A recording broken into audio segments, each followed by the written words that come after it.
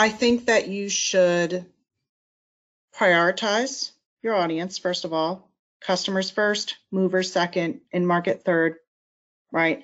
And customize the message wherever possible. Mm-hmm.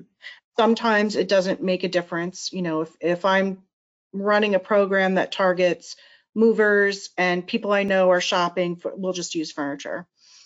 People who are getting ready to move, people who have just moved, people who are shopping for furniture, people who are probably likely to be shopping for furniture based on an inferred model.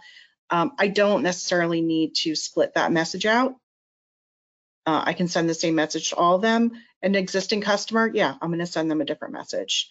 It's fairly easy to do if you're using the right software to separate them out and create some dynamic content that just fills in the different bits that you want for your different audience segments, but combine it into all one campaign so it's more efficient. I feel that could almost be a whole nother webinar. It could. I have a question for you, Amy, you know, kind of coming from the past industries that I have. You know, there are other companies that claim they target movers. There's one that, if I remember correctly, partners with the USPS.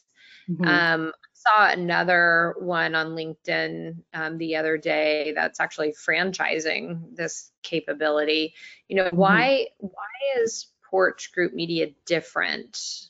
I mean, because everybody's saying they do movers, they can find movers, they can curate movers.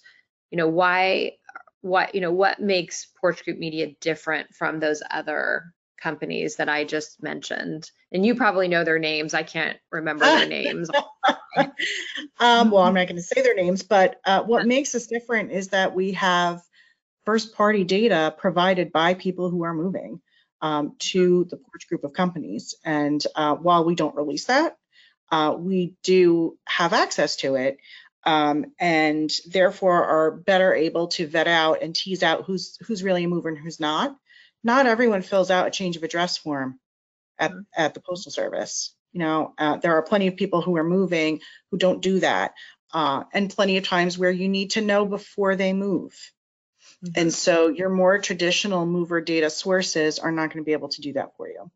Yeah, so you're saying the more traditional ones are post movers and pre-movers, and also, I mean, we've talked today about how important it is to get to that pre-mover. Yeah.